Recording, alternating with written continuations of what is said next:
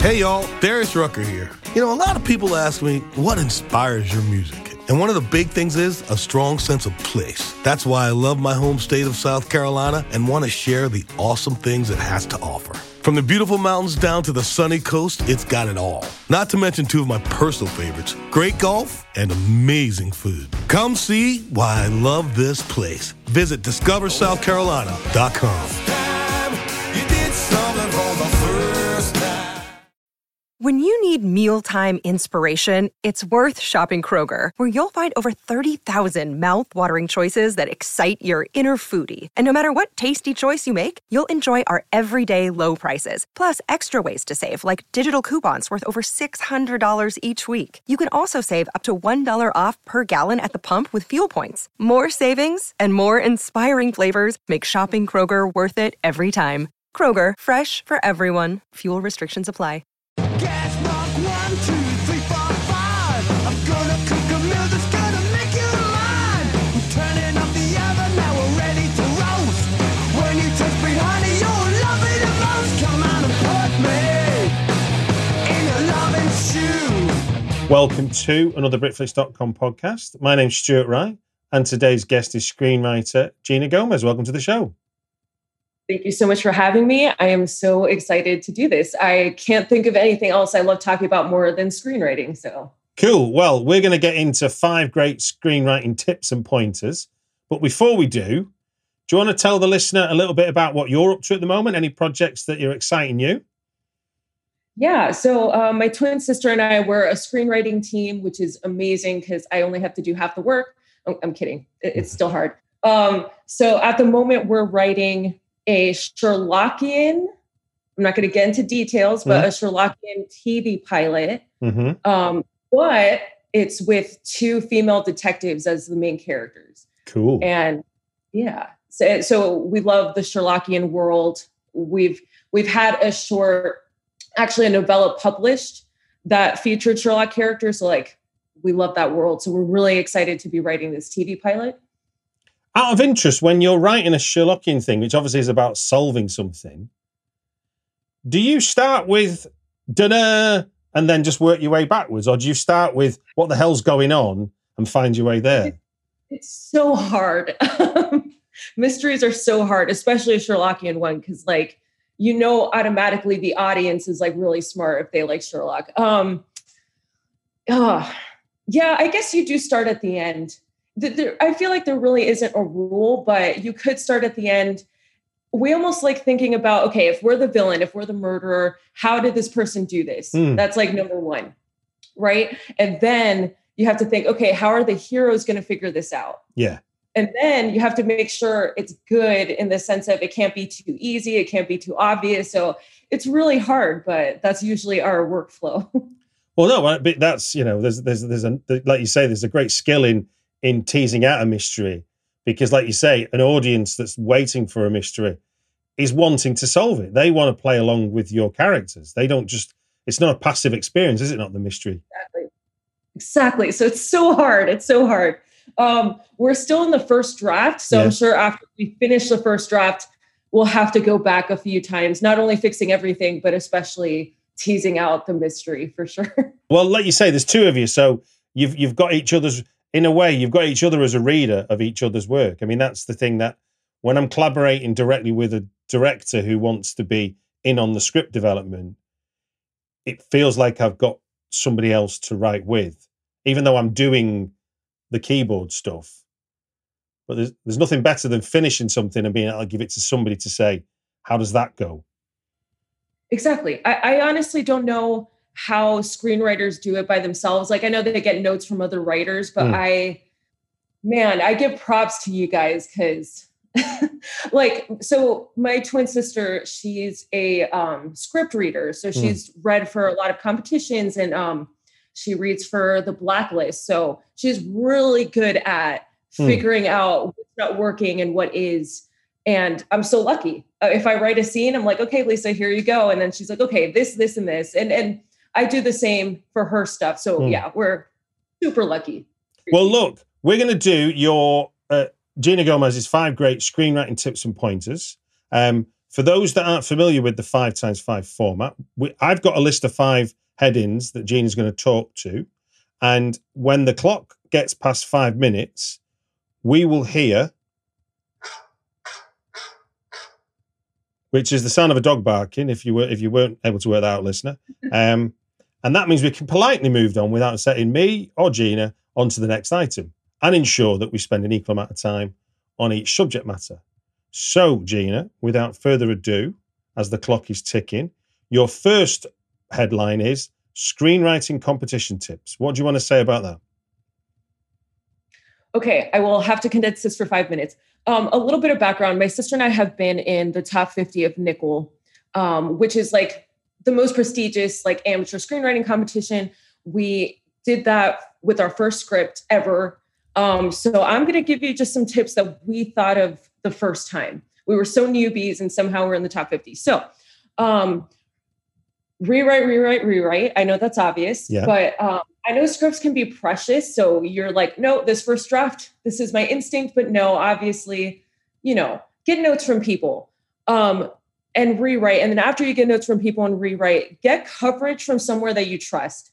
And if you guys have any questions about good coverage services, please feel free to DM me on Twitter or just tweet me. But yeah, please rewrite, get coverage. Like you can't just have a first draft and just put it out there because it's a waste of money, honestly. Also, look at their criteria. Not every contest has their criteria of what they're looking for, but with Nickel, my sister and I reread the criteria a million times, and every section we're like, okay, is our script, does it hit this section? I think one of the last questions for the Nickel criteria is like, is there something magical about this script? And that's so vague, but we thought to ourselves like, okay, how can we make this more magical? And obviously not in the fantastical sense. Like we wrote a Van Gogh biopic.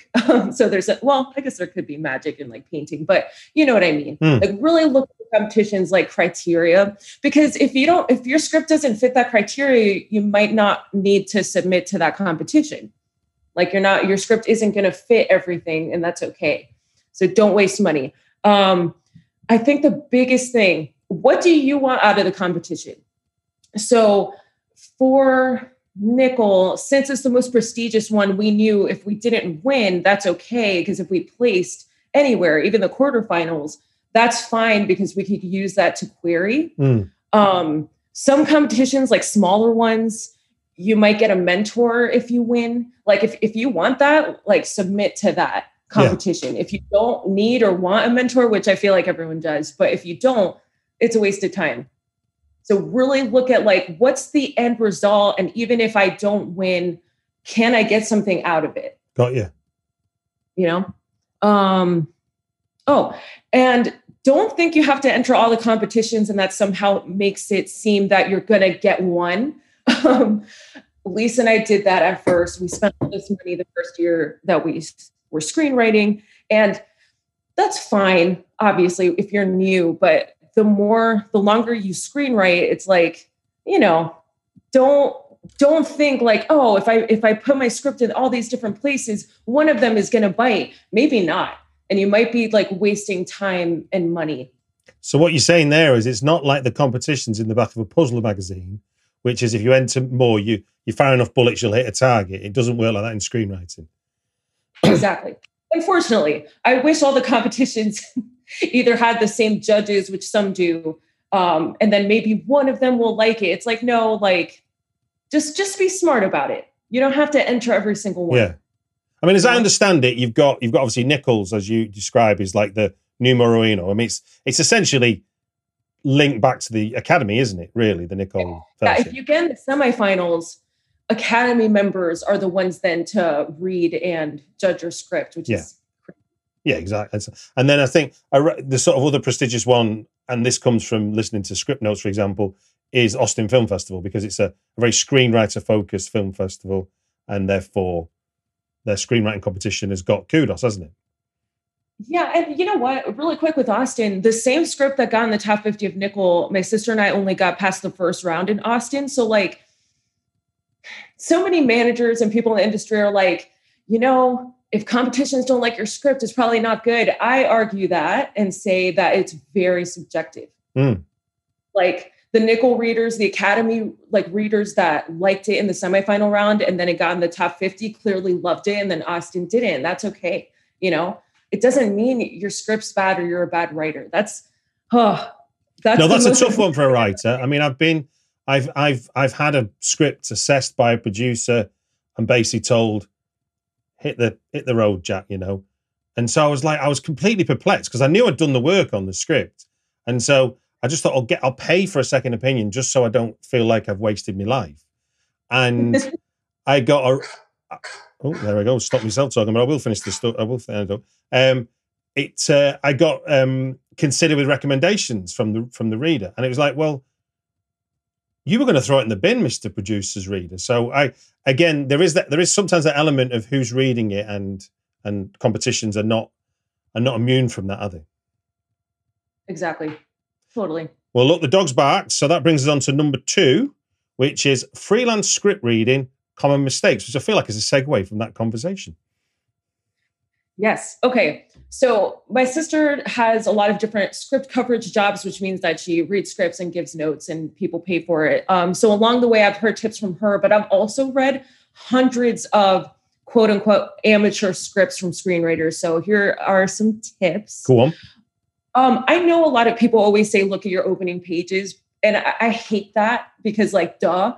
But from a script reader point of view, that literally sets the tone for the reader in your mind. Like, is there sexist or racist description of characters? If there is on page 1, automatically for me, I'm going to already like roll my eyes and not care as much about the script. So when it comes to that, just really look at your opening pages, even despite the dialogue and the description, if it's like racist or sexist, which honestly 9 times out of 10 it is, unfortunately. Does anything happen in the first 5 pages? I know with features, you're supposed to set up the character's world and like introduce us to their everyday, but there has to be something, even if it's not the inciting incident, there has to be something that clues the reader in on like, what is the story about? So I'll give you a quick example. My sister and I are writing a biopic on a figure skater. And like in the first 5 pages, we make it, I hope we do, we make it clear that this story is about his final Olympic season. So that's not the inciting incident per se, but it's like, if a reader is going to read this, they know, okay, this is about a figure skater, their final Olympic season. And it's hard. So try to figure out some way in dialogue or description or something to make it obvious, like, okay, this is what the script's about. And it makes the reader feel like I'm in good hands. This screenwriter knows what they're doing. They know what this story is about. So I can kind of relax and just kind of let the story speak for itself. Yeah, because I imagine in that example you give there about if in the first 5 pages I know this is about someone who's entering their final Olympic season, then already before I even find out what the inciting incident is, I've got a ticking clock because this is a finite thing that's happening, isn't it? It's not like this is just arriving in someone's life and their life goes on till they die. You're saying this is going to be a story about a figure skater who's coming to the end of their career. So therefore, what's important about that is the question you're begging yourself at that point. Exactly. Because now I'm trying to remember. The inciting incident for that script for us is the character makes a choice of choosing a different coach for their last Olympic season. So that's the inciting incident. But like you said, even before that, we have to know what the script's about, you know? And it's hard. It's really hard, but it's important because as a reader, it's like nothing's worse than opening a script and it's like, I have no idea what this is about. And I'm on page 12. Like I've been there. I've been there, Gina. Yep. You know, and it's hard. I'm not saying all of this is easy. It's just, you know, okay, I'll get more into this later, but is the description of the script interesting? So the action or like the, so-and-so picks up a figure skate, like, is that interesting? Or is it just like generic? And again, I'll have a whole section about that, but that's important. Like if the writer just says like, she walks down the road, it's like not exciting and it's kind of boring. And it makes me automatically think this person doesn't know how to write. Even if they do, even if their dialogue's amazing, like focus on the description. You're kind of saying there though, something I've heard myself before, which is you're invited really to make the read exciting for the reader. Why make it boring for them? Exactly. Yes. And again, I'll have a whole section about how to like write for emotional impact, but yes, exactly. Oh yeah. Okay. What is the character good at? The main character has to be good at something. Because if they're not, why are we following them? Why are they the main character? And it could be anything. Like if you're having a story that's more like modern and more about their life, like, I don't know, make them be really good at their job. Even if the script's not about their job, like they have to be competent. Just so many scripts I've read, like literally the main character is just going through plot, but it's like, no, what are they good at? And then why are you telling this story? Again, it's hard, but it's important. A lot of scripts don't have that. But that whole point, that kind of thing points to character, because we're all, you know, I like football, but if all you did was show that I like football, you'd be missing off quite a lot about who I am. So this is the same applies to your characters. Totally. Exactly. And that also shows if the characters are complex or not. Like if they're not good at anything, they don't feel like a real person. Like I would think everyone's good at least something, even if it's small, you know? Okay. Last thing. Go on. I'll let you finish. Go on. Okay. What are the stakes? This is something my sister and I have a big problem with. Like if the character doesn't go forward in their journey, would their life change or would it stay the same?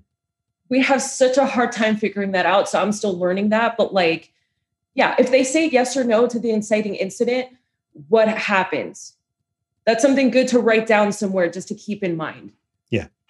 Is it shit or is it worse than shit? If that's the two choices, you've got a story, haven't you? Exactly. And we definitely need help with that. So, well, look, the dog barking moves us on to number 3, which is how to make description better, writing for emotions.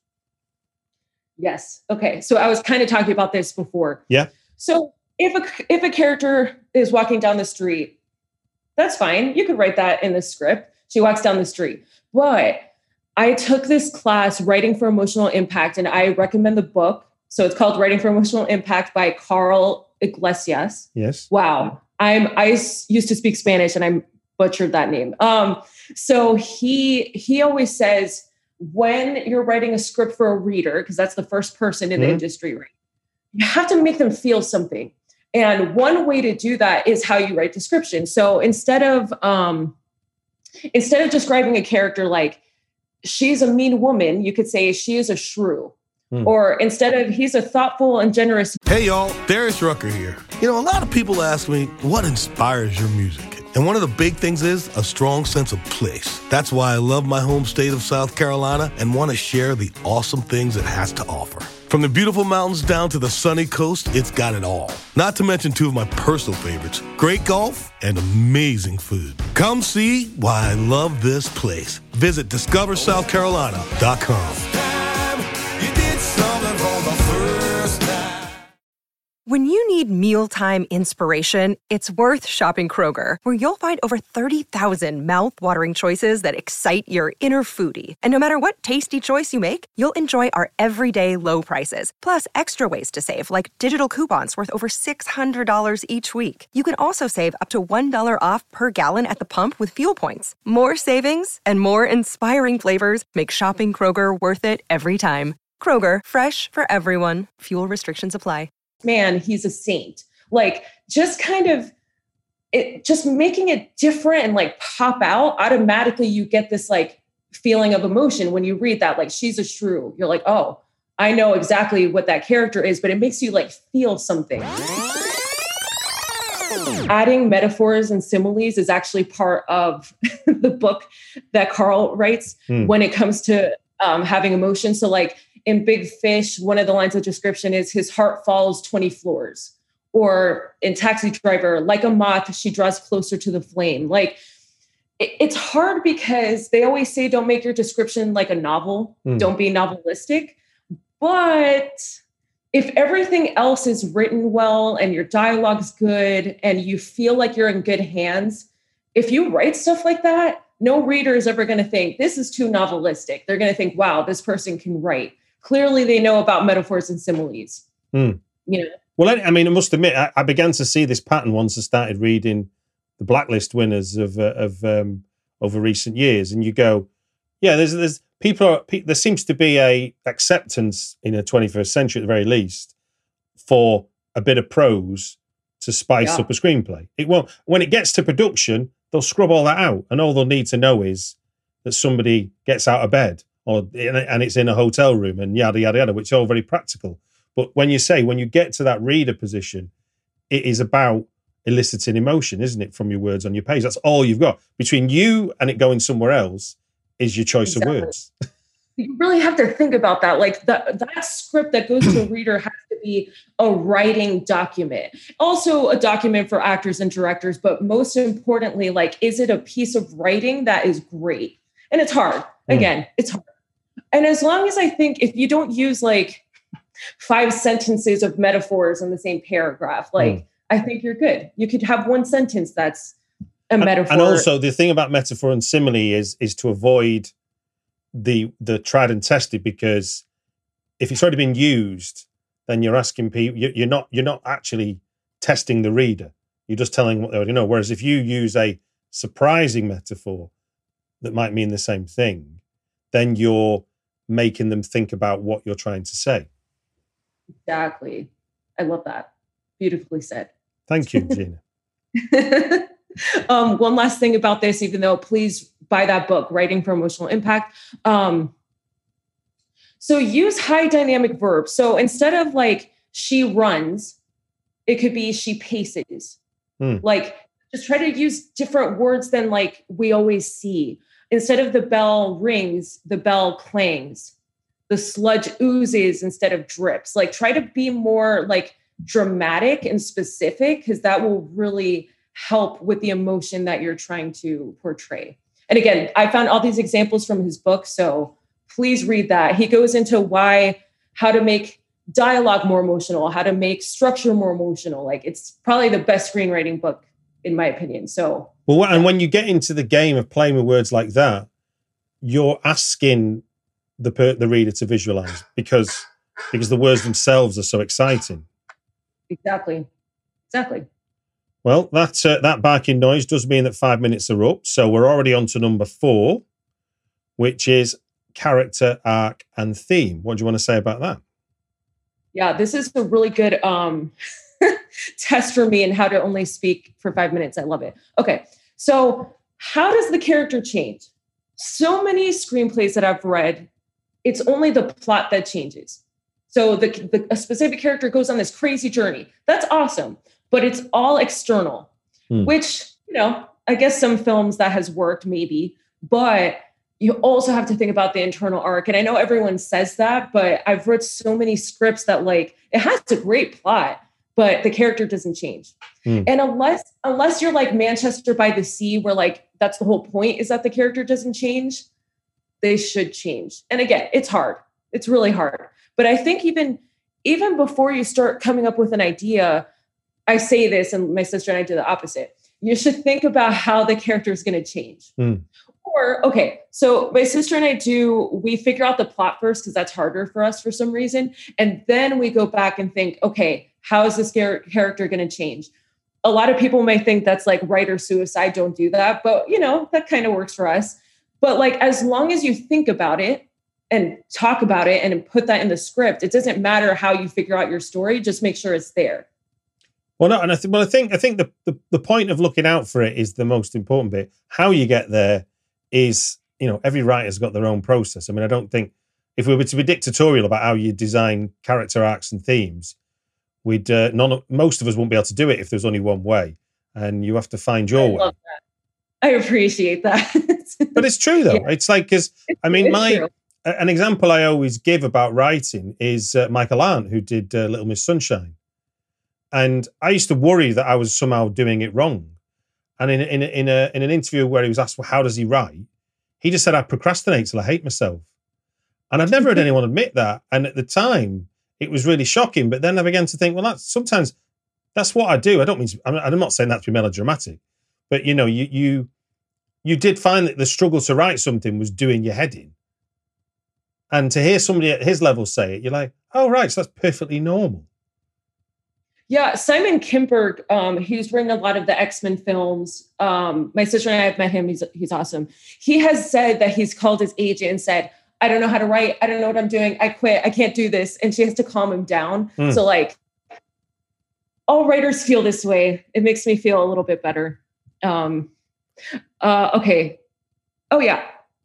Have the theme help write the plot. That's my second point. Again, not something that we do, but every scene should be about the theme. Like, are you trying to disprove or prove the theme? So let's say the figure skating biopic, our theme is you should be yourself no matter what, even if the world is telling you not to be. In the inciting incident, our character chooses the opposite. So he's going to try to conform to what the world wants him to be in order to get success. So that's the inciting incident. Then at the end, then at the midpoint, something happens that kind of disrupts that goal of his. He's not conforming anymore. And then at the end, he realizes, no, I have to be myself. I don't care about Olympic gold. I need to be myself and show that to the world. So like, it helps that it's a true story, and that kind of helped us, but really use the theme to help with the big moments and even just every scene, to be honest. What's hard is having dialogue that doesn't sound on the nose that's about the theme. That's also something we have to work on, to be honest. But yeah, does this scene have anything to do with the theme? If it doesn't, it might not be important. And again, that's hard. We have scenes that have nothing to do with the theme and we might need to cut, but just think about that. Like, the theme is the character trying to prove it or disprove it. So in that sense, you're talking about where we know what the character wants, but we might already understand what the character needs. So we understand that internal conflict. And so how they begin to talk about this or how they interact with other people should be trying to elicit the answer to getting us nearer to need and further away from want. That's actually way better said than what I said. Exactly. I feel like the character starts off the story, right, with like, this is what I need. This is what I need. And then by the end, they might reach that. Actually, this is what I want, or this is what I want. And this is actually what I need. So yeah, use that to help with story. Well, you see, the thing is, it's the classic way of looking at it is, a toddler knows what they want, but they don't know what they need. And so in a way, your character is almost thinking like that with their id, which is, I want to win the ice skating championship. So that's a want. So what do I need to do to achieve that? Because just wanting to do it isn't going to get me that far. Yeah, I love that. Well, look, the dog has barked on us again. And that brings us to the fifth one. And I feel like this could be your home territory here. So number 5 is, what makes a good biopic adaptation? Tell us more, Gina. Okay, so top 50 script, we did a Van Gogh biopic. Now we're writing, it was actually a feature. Now we're turning it into a limited series pilot about this figure skater. And then we're also obviously doing a Sherlockian adaptation. So this is definitely what we love to write about. We would love to write original stories too, but we also love this. So what's the most interesting point in a person's life? So our Van Gogh biopic, I don't want to give too much away, but it's the 9 weeks that he spends with another artist, Paul Gauguin, in together. And it starts with them being acquaintances and it ends with Vincent cutting his ear off.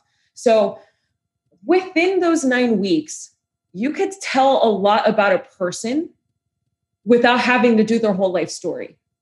So as long as you find like the most interesting part of their life, they could be talking about past experiences or personal views within that 9 weeks, and you still get a whole sense of who Van Gogh is. So that's just one example. So what you're saying there is we don't need to see the scene of Van Gogh the baby for us to get an inciting view into Van Gogh the baby, because he can say, my mother dropped me on my head when I was 2, or whatever it might be, that tells us something about his life without having, but it be, if that's in context to something that's confronting me in the present, you kind of get 2 for 1, don't you? Exactly that. And like, Imitation Game is actually a really good example of showing flashbacks as well as Alan Turing's present life. So that's actually really difficult. I applaud Graham Moore for that one. But if you don't need your biopic to have flashbacks. If you could figure out a cool way like he did, by all means, but like you just said, you could figure something out about this character. Like when I watch a good biopic, I want at the end to want to Google this person because I didn't see their whole life. I got just enough for me to be obsessed with this person. So then now I could like look back at everything, but also get a good sense of who they were in the past as well. So how do you and your sister then, when you're meeting out these true stories, how do you go about working out what's best for you to cover in a 90, 120 minute film? Yeah, sometimes it's hard because, okay, so our figure skating biopic, like I said, it's his last Olympic season. Mm-hmm. Easy. Van Gogh, those 9 weeks, easy. So those were easy for us. We wanted to do a Hedy Lamarr biopic, but so many people are doing that as like a TV show or a film. And basically, Hedy Lamarr was this huge film actress, but she also helped invent Bluetooth and Wi-Fi technology. Okay. So we would love to write a biopic, but it's fine. It's been done. But her story would be a little harder because her life is interesting when she was a film actress, but it's also interesting when she met this composer and together they figured out how to use music and infuse that into science. And that somehow figured out Wi-Fi technology and Bluetooth technology. Like that's crazy. So that would be harder to figure out because in my opinion, there isn't just one event that really defines her. So yeah, you really have to obviously do research. And I think for that one, if we were to ever do it, we jump time a little bit, somehow make that make sense because she has way too many interesting things that happen in a period of time. One that I enjoyed is the Morrissey biopic, where the filmmaker decided to do the bit that led up to him forming the Smiths, not the Smiths onwards. So because the Smiths onwards is so public domain that you would know that story, he decided it'd be more interesting to look at who was the Morrissey before he became the enigmatic guy jumping around with daffodils in his trousers. And so to learn who he was before that all happened was a really interesting way to look at that character. I love that. And now I need to watch this. That's amazing. Like you just said, everything else is public domain. So let's really dive into something that maybe not everyone knows about. Yeah. So in the film, you get to see Morrissey when he's working in a government office. Cool. There's our 5. Well, look, let me just run through the list then, just so people can get their heads around what we've just whirlwind them through. We've done screenwriting competition tips. We've done freelance script reading, common mistakes. We've done how to make description better, writing for emotions. And with that in mind, writing for emotions to elicit from your reader. Character arc and theme, and then what makes a good biopic and adaptation. One thing that I'd like to ask you, having gone through all that, and in recent memory of me interviewing a pair of twins on the same day, is how do you find collaborating with your twin compared to collaborating with people that aren't your twin? That is the question I asked the twins this morning, so I've got to ask you the same question. I'm really curious what they said. I personally find it a lot easier. We're lucky because we're best friends and we have a lot of the same opinions. But even when we disagree, it's so funny. Like if I say something like, no, I don't like that. I don't like that. And she's like, why? And I'm like, blah, blah, blah, blah, blah. And she's like, okay. And same thing with her. For some reason, like we both know what's best, even if initially the other person didn't think that. It's weird. So I find it easier, I guess, because we're on the same page, right? Mentally. Now, we do like collaborating with other people. So I'm not going to say collaborating with other people isn't easy or great, but it's just easier. That's funny enough, it's not a million miles away from what I got told this morning, but when it goes live, I'll share it with you so you can hear it for yourself. Well, look, Gina, thank you very much for giving us your thoughts and experience and pointers about screenwriting. And it just gives me to say thank you very much to give us your time on the Britflix podcast. Thank you so much for having me. I'm really honored that you even asked me. And if you guys want to find me on Twitter, It's at Gina Gemini. Gemini is spelled Gemeni. And yeah, again, I'm so honored to be a part of this and I can't wait to share it.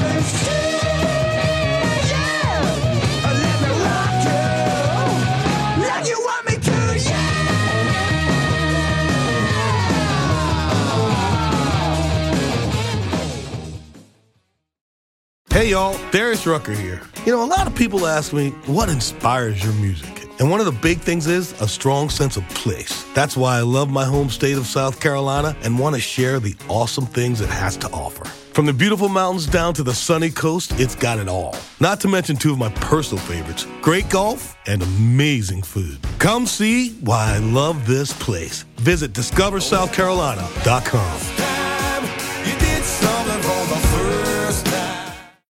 When you need mealtime inspiration, it's worth shopping Kroger, where you'll find over 30,000 mouth-watering choices that excite your inner foodie. And no matter what tasty choice you make, you'll enjoy our everyday low prices, plus extra ways to save, like digital coupons worth over $600 each week. You can also save up to $1 off per gallon at the pump with fuel points. More savings and more inspiring flavors make shopping Kroger worth it every time. Kroger, fresh for everyone. Fuel restrictions apply.